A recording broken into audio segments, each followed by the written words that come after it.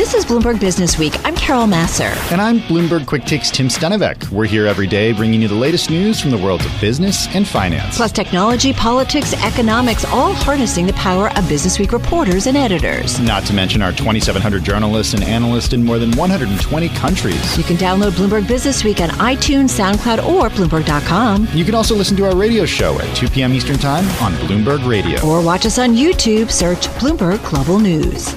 A story that we are continuing to keep a watch on. More than 3/4 of gasoline stations in some southern U.S. cities have run out of gasoline as a massive pipeline shutdown stretches into a fifth day. Tim, we know this is what's going on. We talked about how people down south are now coming to New York and Pennsylvania to get some gasoline. Well, let's now go to Dr. Ellen Wald, president at Transversal Consulting, also a Bloomberg opinion contributor. She joins us on the phone from Jacksonville, Florida. Dr. Wald, thanks for joining us on this.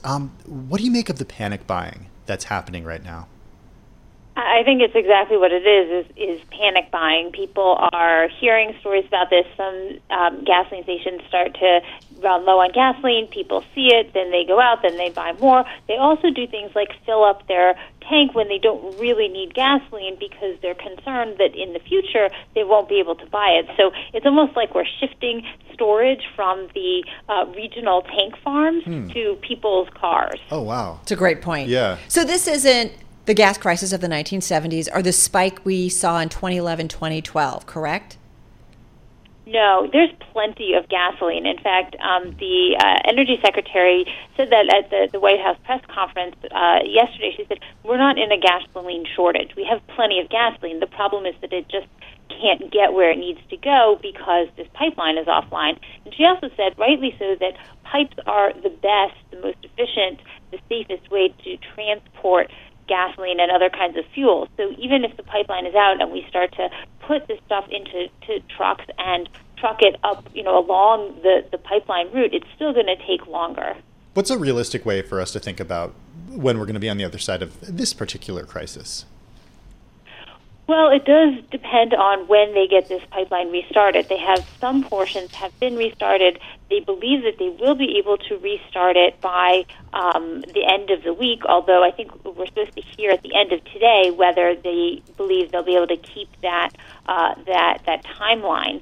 So the best thing is to get it restarted. Now, of course, it's going to take some time for the gasoline and the diesel to get from Houston, where the pipe starts, all the way up, throughout the pipeline. So it could take as much as 2 weeks to get to, New Jersey, and then of course you've got to truck it to the gasoline stations. So we're also seeing though that there are 6 tankers that have left Rotterdam on their way to New York Harbor that should arrive in 10 days. So we are trying to work around this issue. There are definitely supplies that are being trucked around, but it's just going to take a little bit of time to alleviate the bottleneck. All right, so I love in the notes that you shared with us, because Tim and I were talking about this offline. I understand it's an energy story, but it does sound like it's transitory. Thank you very much, Fed, for giving us that word. But you say the issue should be a wake-up call for cybersecurity for the entire energy infrastructure ecosystem, because pipelines are important. As you say, it's the best way, safest way, at least that's what the Energy Secretary was reminding us of, getting fuels around the country. But cybersecurity, I feel like that's one of the stories we've touched on, but we've really got to be focusing on. Yeah, and we've had incidents at power plants and with utility companies before, but I think that this should really bring home the fact that there's more to energy infrastructure than the grid. There's been a lot of talk about the grid or how cyber terrorists could sabotage the grid, but there's a lot more to it than that, and pipelines are one of those issues. And we normally think a pipeline could get taken offline. Say in 2017, Colonial Pipeline was actually knocked off for some time because of flooding. But this kind of cyber issues are always evolving, and I think that we really do need to be aware and to have not just plans to deal with cyber threats to our pipelines and all parts of our energy infrastructure, but also backup plans so that if an incident happens, things can, that we have a plan in place to say, here's how we're going to get the fuel from point A to point B in the event that this happens, so that can be implemented smoothly. What does that look like? I mean, that's not a completely additional pipeline or trucks that are always sort of on call, right? Well, not necessarily, but at least if you have kind of the steps in place. So there is another pipeline that runs along almost the same route for part of it called Plantation Pipeline, and that pipeline is being reworked in some ways to help get more fuel. But if you can have, if everyone knows what they're supposed to do in this incident, then it can be easier to alleviate some of the issues. So, for example, the Jones Act, that allows, basically the Jones Act forbids ships that aren't flagged in the U.S. from delivering fuel from one U.S. port to another U.S. port. That can be waived. Right now, they're still considering waiving it on a case-by-case basis, but it could have been waived completely, and we could have had ships bringing fuel from Houston to other ports, that weren't U.S. flagged. That might have been a more efficient process. But as you remind us, and relevant to the broader infrastructure talks that certainly the president is trying to have at this point when it comes to fuel infrastructure and how it can quickly, because of a cyber attack, be impacted and impact a lot of the country. Hey, Ellen, one thing I wanted to ask you, what are the longer term energy stories that you think our audience, that investors need to be focusing on right now? Well, I think in terms of the longer-term effects from this, it happened at a time when people are really gearing up for the summer driving season, and so it's possible that we're seeing higher gasoline prices now. We weren't expecting those until a bit later, but this incident could very well kind of bleed into summer driving season, and it's possible that gasoline prices will end up being higher as a result of this. So that's something people should watch out for. Also, they should watch out for how this might affect refining and refining capacity, refining runs, because if refineries can't put these products right into the pipeline, they're going to back up and store up, and they may reach a point where they've got to slow their runs. We could see a buildup of crude oil as a result. Ellen, what about long term? I mean, do you think that we will start to see some sort of sustained higher energy costs, higher gasoline costs? Well, not necessarily as a result of this. I'm just saying, we got the inflation data earlier today, and talking to our colleagues here, they said keep an eye out for that. Absolutely. Inflation is absolutely going to affect this, and we are likely to see higher energy costs, particularly because now we're in a position where our demand is picking up, but our domestic production, certainly of crude oil, is not picking up at nearly the rate that it needs to compensate. And so unless we're going to get that crude oil elsewhere, we are very likely to see higher prices. Right, because prices have to go up a lot before maybe new supply starts to come back to the market. Hey, Ellen, thank you so much. Dr. Ellen Wald, president of Transversal Consulting, also a Bloomberg opinion contributor. She also wrote the book Saudi Inc. on the history of Aramco and Saudi Arabia. This is Bloomberg Business Week with Carol Massar and Bloomberg Quick Takes Tim Stenovec on Bloomberg Radio. All right, you are listening to Bloomberg Business Week. Carol Massar, Tim Stenovec in our Interactive Broker studio. So the more infectious coronavirus variant driving a really tough epidemic of the virus in India has been detected now, Tim, in 44 countries as the Asian nation reported a record daily death count. Yeah, it's just some awful news each and every day. Though we could see deaths and cases spiking, or cases, I should say, spiking. One model said that earlier this week. We'll have to wait and see if that's the case. Dr. Jacob Becraft is co-founder and chief executive officer of Strand Therapeutics. He joins us now on the phone from Cambridge, Massachusetts. Jake, thanks so much for joining us. As you watch from Cambridge what's playing out around the world versus what's playing out here in the United States, how does it make you think differently about us getting to the other side of this pandemic? What does that look like, and when does it happen? I think, so thank you guys for having me on again. I really appreciate the invitation. I think that the most important thing that we need to be focused solely on, well at least have our biggest piece of focus on, is getting vaccines in the hands and in the arms, really, of more people, both in the United States and across the globe.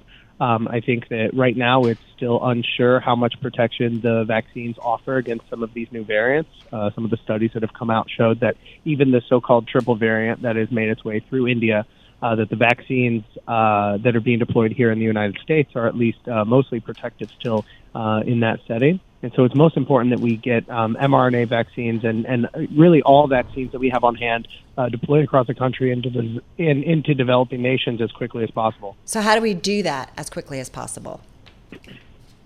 Well, I can tell you one thing is that the Biden administration's decision to open up the mRNA patent vaccines in the way that they announced last week was probably just maybe the heart in the right place, but completely ill-advised.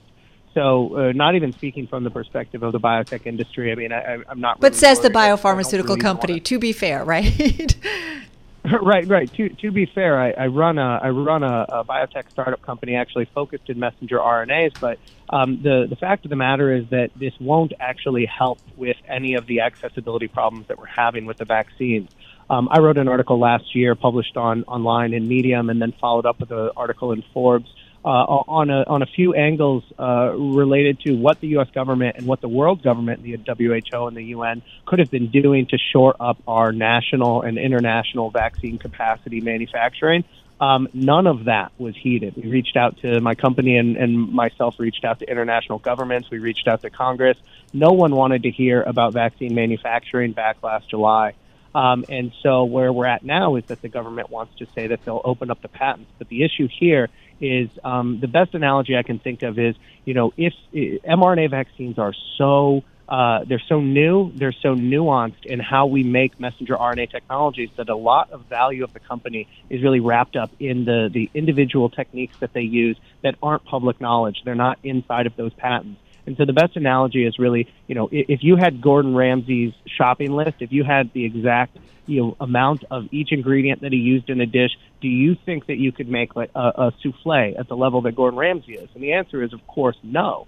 There are techniques, there are arts of the trade, there are things that just aren't in that recipe. So you say it's a safety issue, not a money issue, or is it a little bit of both?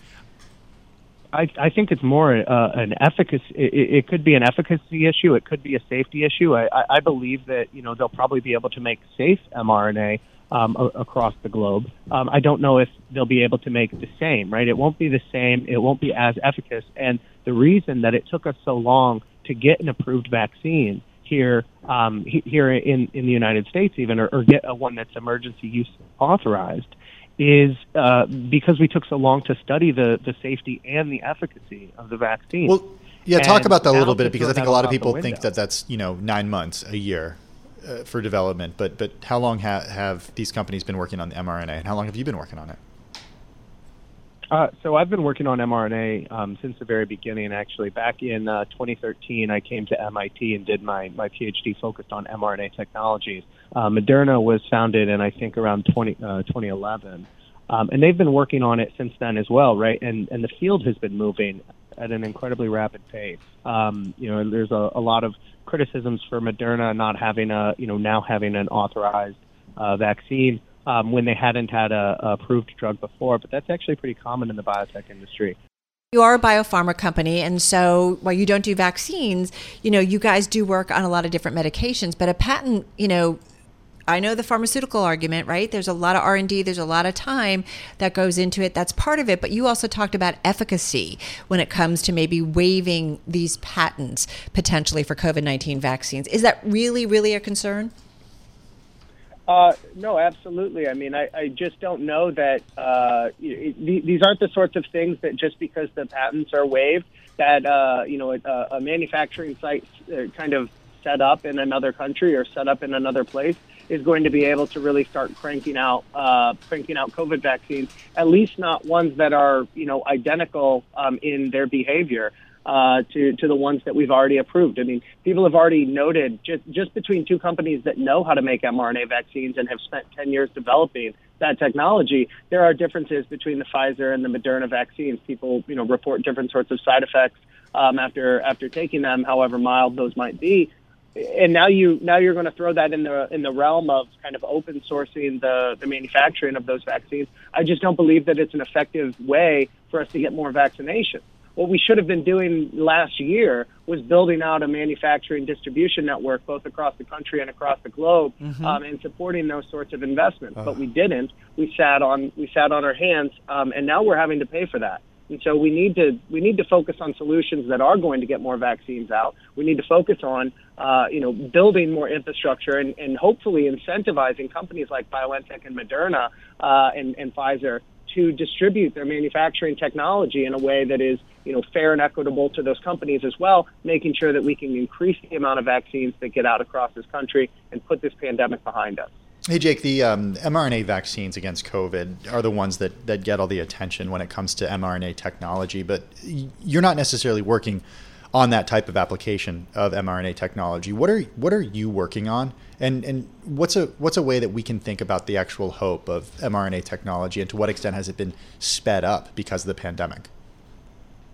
It's been unbelievably sped up. I would say that one investor in our company, who's a past pharmaceutical executive, sat me down and said, just so you know, every pharmaceutical company's boardroom across this country is talking about mRNA right now. I would say almost every company has reached out to us to talk directly about what our mRNA technology can do.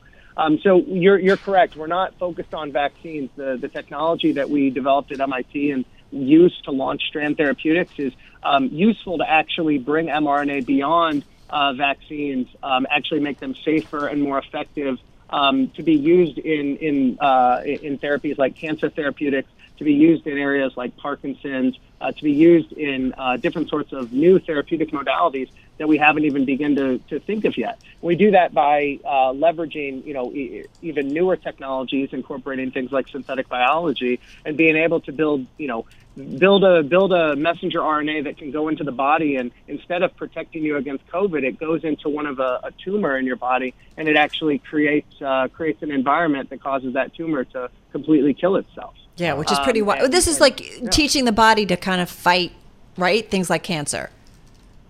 Absolutely, yeah. Teaching the body to fight things like cancer, teaching the body not to fight certain things. So in the case of autoimmune disease, you have the body fighting, your own cells, teaching the body not to do that. But what it requires is what we actually call smart RNAs. The RNAs that can, that are only active when they reach diseased tissue, for instance. That sort of technology is necessary to bring mRNA forward. But the underlying thesis of messenger RNA as a therapy is just that we can very rapidly, they say that the COVID vaccine was made in 63 days. That's the sort of timeline that we're talking about being able to make drugs. Instead of multiple years, we can make cancer drugs with that time scale. We can make, all sorts of new drugs. We could even, in the future, have someone be treated with a drug. The doctor kind of sees how that patient responds and be able to then quickly iterate and form a new version of the drug, administer that back to patients. The timescales that we're going to see enabled by messenger RNA technologies in medicine are going to be phenomenal. And that sort of a future is going to be enabled by both what, Strand Therapeutics, my company, as well as some of the other players in the space are doing. Hey, Jake, what does it mean for your company? Does it mean that you guys would potentially tap the public markets, go public? As Carol mentioned, you're still privately held. A lot of SPACs looking for properties right now. Yeah, that's true. There's a number of interesting opportunities out there on the horizon. I think right now we're mostly focused on developing good science and getting more drugs into the bodies of patients to provide value. That's our end goal, right? Our end goal is to help patients. However we finance that, I would say that in the last year, the market has definitely opened up a lot for us. All right. Stay tuned. It sounds like Dr. Jake Becraft, co-founder, chief executive officer at Strand Therapeutics, privately held Strand Therapeutics, on the phone from Cambridge, Massachusetts. But it is interesting in terms of this messenger RNA, what further applications will be coming down the road. Yeah, I mean, silver lining to the pandemic, right? I hope. Yeah. It feels that way. You're listening to Bloomberg Business Week right here on Bloomberg Radio. I'm driving in my car. I turn on the radio. How about you let me drive? Oh, no. Who's gonna drive you home? Honey, please, I'll do the driving. Drive on. Excuse me, I want to drive. Just drive, baby. It's It's the question that drives us mad.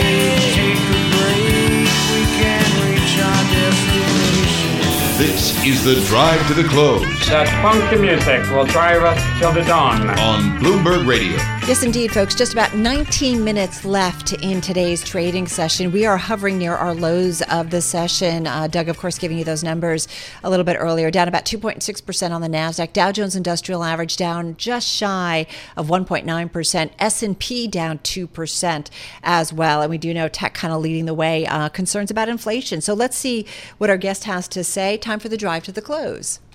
Let's bring in Saira Malik, Chief Investment Officer of Global Equities at Nuveen. She joins us on the phone from San Francisco. Nuveen oversees approximately $429 billion in assets under management. Saira, what do you think? Transitory? Not transitory? The market's saying it's not. You know, our view is that investors need to brace themselves, and it's going to be a sharp spike in inflation. So we do view it as transitory. You know, there's a few reasons why. First, just looking at the CPI increase today, it is a big number, but it's pretty distorted because last year at this time, we had lower energy prices and we had the impact from industries which had closed over a year ago.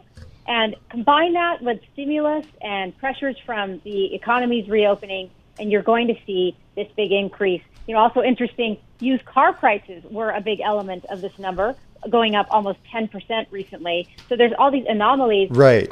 Higher air for hotel rates that are pushing up this number just for the short period. So are used cars, is that tied more toward a reflationary trade here, a reflationary element, the economy opening up, or is it tied more to chip shortage and the fact that newer cars may be harder to come by because of the lack of chips, or a little bit of both? I think it's a little bit of both. You know, chip shortages are definitely impacting new car manufacturing. That's going to be an issue for a while. But also it's just people going back to traveling, more private automobile travel. And all of that combined, I think it will continue to surprise investors on the upside and cause volatility for the market. And until we get clear data points on inflation starting to level out, and that will likely take a few months, the markets are going to be volatile and probably somewhat in this defensive mode until we can put that inflation scare behind us. Right, Saira. I mean, how much of what's happening is what we expected? An economic recovery, lots of stimulus. We expected, just as the economy fell off a cliff 1 year ago, or a little bit more than 1 year ago, it is bouncing back with a vengeance. And you understand, it's very clear why this has happened. You talk about it's going to take a few months before we know whether or not this is indeed transitory or something more significant. How long? What's your timeline? When do you say, what's the data point or series of data points that you say, okay, this is something different? So I think what's unexpected here is the magnitude of the quick recovery and the spike in inflation, and that is what's worrying investors. Two things that we're watching is, one, will the Fed be able to resist tighter policy given this higher short-term inflation bump? So far, the answer from them has been yes, but we need to keep watching that. And second is going to be labor markets. Now, true broad wage inflation will be an issue for long-term broader inflation. We saw the jobs number, payroll numbers on Friday. They were not strong. We think that was supply-driven rather than demand-driven. But a big pickup in employment and wage inflation broadly, I think, would then say this is no longer transitory. It is a long-term higher inflation issue. But that's more structural. We had some smart conversations with our Carl Riccadonna of Bloomberg Economics and Bloomberg Intelligence. And I mean, that would mean a change in our system. We know increasingly over the past few decades that workers don't have much leverage when it comes to negotiating higher pay. And yes, we might be seeing it now, and we've heard it from CEOs in their earnings reports. But I mean, longer term, do you anticipate that structurally something has changed with wage pressure and the ability of workers to really demand higher wages? Because it really hasn't been that way for the last decade. We don't see that as being a structural issue, which is why we are landing in the transitory camp when it comes to inflation. Sharp spike, but not a consistent rise. We think there will be wage pressure, though, in certain industries that are reopening quickly, like in services and hospitality. All right, so how do you invest in this market? Do you look at some of the tech names that are getting beaten up at this point and you say, okay, they're a little bit cheaper. They're a lot cheaper than they were a few weeks ago. Is that opportunities? How do you invest in this environment? I mean, we're finding opportunities today. Of course, it's a lot about defense. We don't think that's going to be sustainable because we do think we'll start to move past this. And the opportunities are both on the growth and value side.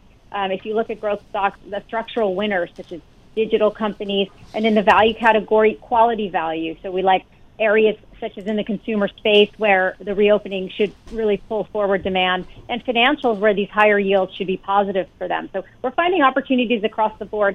While there might be some more downside in technology, we do think that that is an interesting area to start picking your names that are on sale. What kind of downside in technology are we talking here?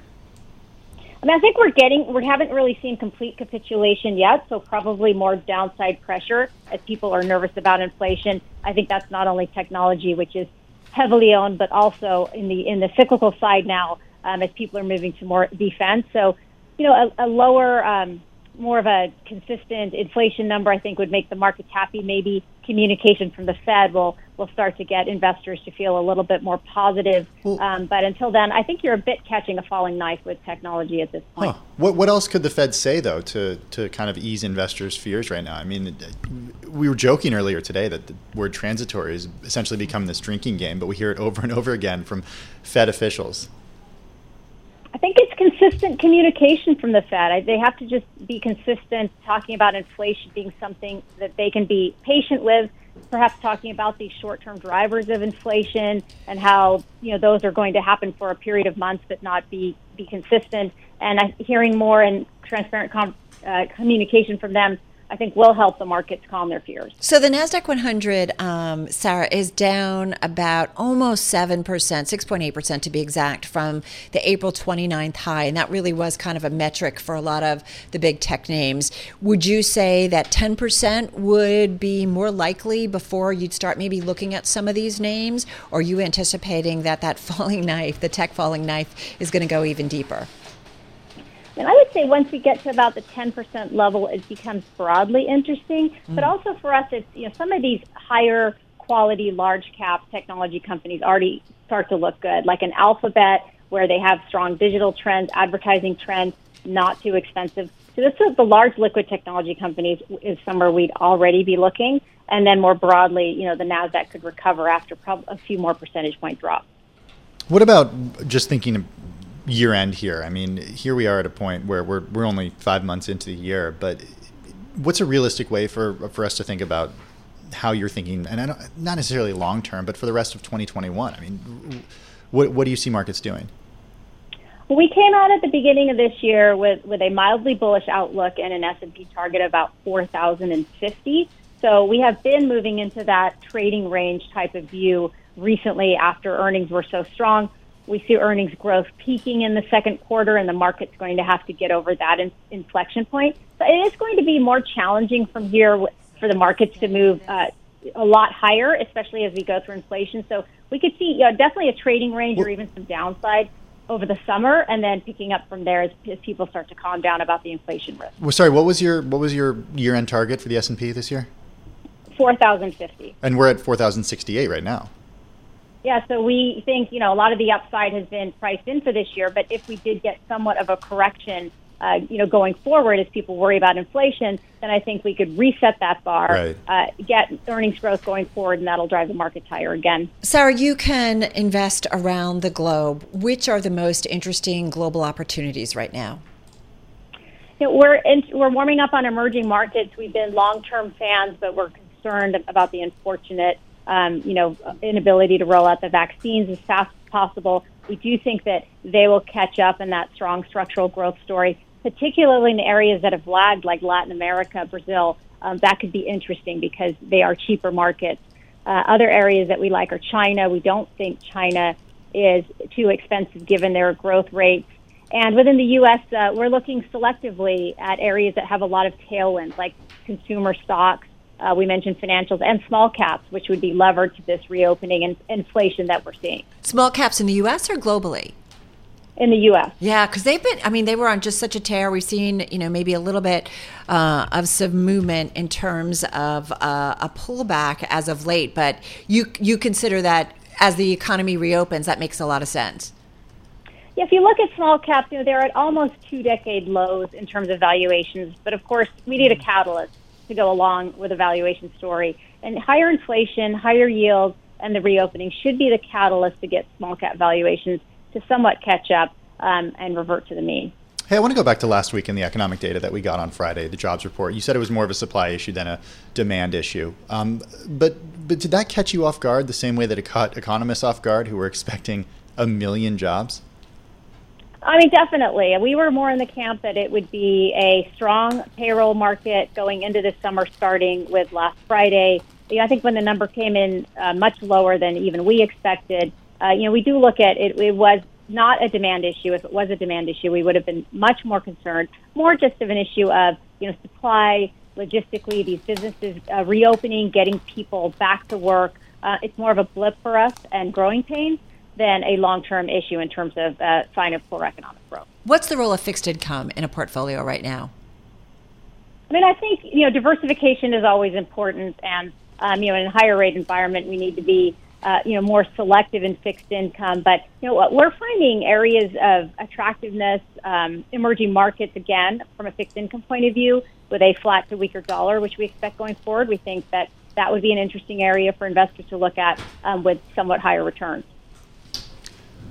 What are the questions that investors are having for you right now? Like when they come to you and clients come to you and they ask you, they come to you with questions. What are their questions about? Are they about reopening? Are they concerns about what Carol asked about, really fixed income really doing nothing except for diversification? What are they asking? And most people have been concerned about the market valuations. They're at a premium. Can we get enough earnings growth to offset those valuations, or have we already gone through from the bottom? Is this bull market basically over? Our view is that it's not. It's not going to be the types of returns that we've seen in the last year. The easy money has been made. It's going to get more challenging from here, but we don't see the bull market as being over. We don't see inflation as being the cause of why it would end.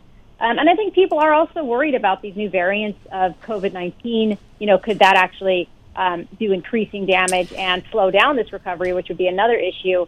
I think that's a risk that's out there too that hopefully will not come to fruition. Saira, I think that is a risk that we are not necessarily focusing on enough. It's interesting. We talked with Dr. Hazeltine.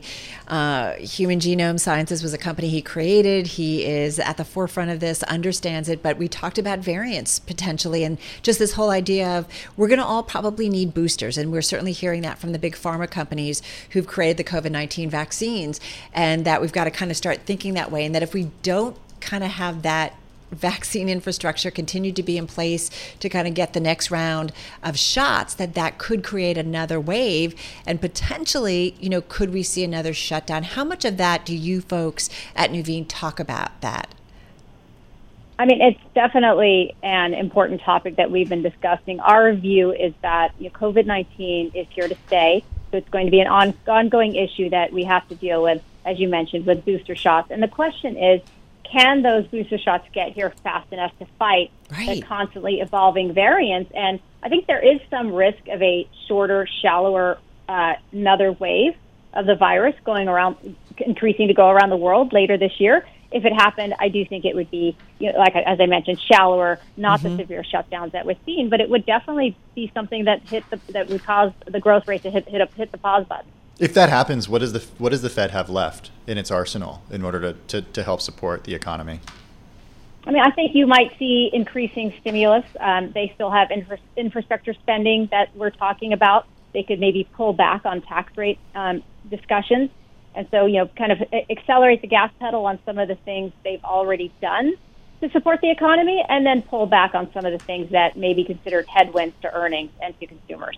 In the meantime, I know we kind of started this way, but we do laugh about, the use of transitory, and we heard Rich Clarida, Vice Chairman of the Fed, use it. I mean, at this point, the Fed has been very transparent about that until we start to see something much more sustainable in terms of inflation, we should assume that the Fed is going to be in a very, very easy policy. Is that the assumption that you folks at Nuveen make? It is our assumption. I think what is unnerving right now is that that transitory spike in inflation is becoming a bigger spike. And the question is, if the spike becomes big enough, does it eventually lead to longer term inflation? And that's kind of the numbers we're seeing today. They're coming in greater than maybe people expect. And what does that mean? And that's why the markets are behaving the way that they are. Hey, very briefly, Colonial Pipeline hack. Does that concern you at all? I think all of these things are, ongoing macro risks, and they're unexpected. They're very hard to predict or see coming. So, I think usually they tend to be concerning over the short term, not a long-term impact on the markets, but it's just increasing issues that are making it very difficult to invest this year, not only because of market valuations, COVID-19, but all these other things that happen to be going on that are making it very challenging for how can you generate strong returns in a market that's being whipsawed by unpredictable events. All right, Saira, going to leave it there. Thank you so much. Really deep dive into the trade today, and an important day when we did see a lot of pressure on the equity market. Saira Malik is Chief Investment Officer of Global Equities at Nuveen. On the phone from San Francisco, they've got roughly $429 billion in assets under management. Thanks for listening to Bloomberg Business Week. Download the podcast on iTunes, SoundCloud, or Bloomberg.com. And you can also listen to our radio show at 2 p.m. Eastern on Bloomberg Radio, or watch us on YouTube. Search Bloomberg Global News.